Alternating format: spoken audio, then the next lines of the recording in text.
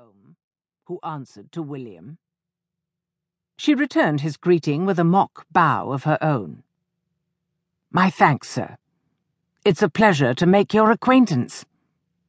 "Now, mademoiselle, you have the advantage of me," he stated, his dark eyebrows lifting higher. "With whom do I have the honor of sharing my humble accommodations?" "Hermione," she said flatly. He laughed outright. "Hermione? I have to say that's not a name that fits a ragged street urchin with a tongue to shame a sailor." She grimaced. "No, it isn't, is it? I'm usually just called Hero." "Less of a mouthful," he agreed, thinking to himself that it was probably an appropriate enough name for a girl who ran around the streets of terror-ridden Paris, bandaging up mob victims.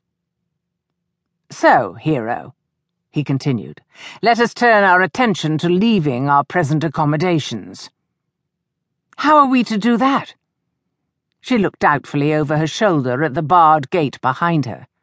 She knew that the corridor beyond opened out into the prison's main courtyard, but little enough light reached through the bars of the cell. He glanced up at the tiny window, little more than a skylight, at the top of the high wall.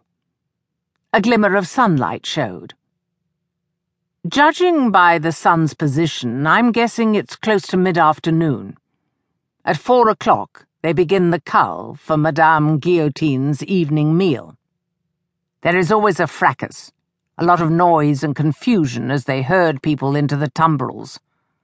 We will take advantage of the rampage to slip away. Just make damn sure you don't get forced into a cart. There'll be no saving you then." "Forgive me for being obtuse, but how the hell do we get out of this cell?" "That's where you come in. I can't do it alone, which is why I'm still here," he said with a sardonic smile. "You will stand at the bars and create mayhem, scream, rattle the bars, hurl every insult and provocation you can think of. The guard room is just at the end of the corridor. They'll hear you soon enough, and they will certainly react. If you provoke them sufficiently, they'll open the gate to drag you out, at which point I will step in." "What if there's more than one of them?" Hero asked, somewhat skeptically. It seemed to her she would be taking all the risk in this scenario.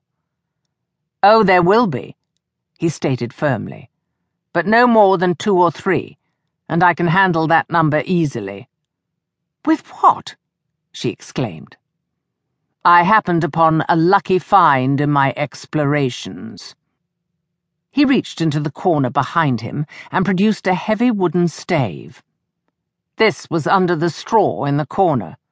Quite amazing how neglectful those illiterate ruffians are. They're drunk and senseless on wine and brandy, when they're not drunk on blood and power. His voice was laced with acid loathing. "And if this is not enough, then—" He bent down to reach into his boot, withdrawing a wickedly sharp blade.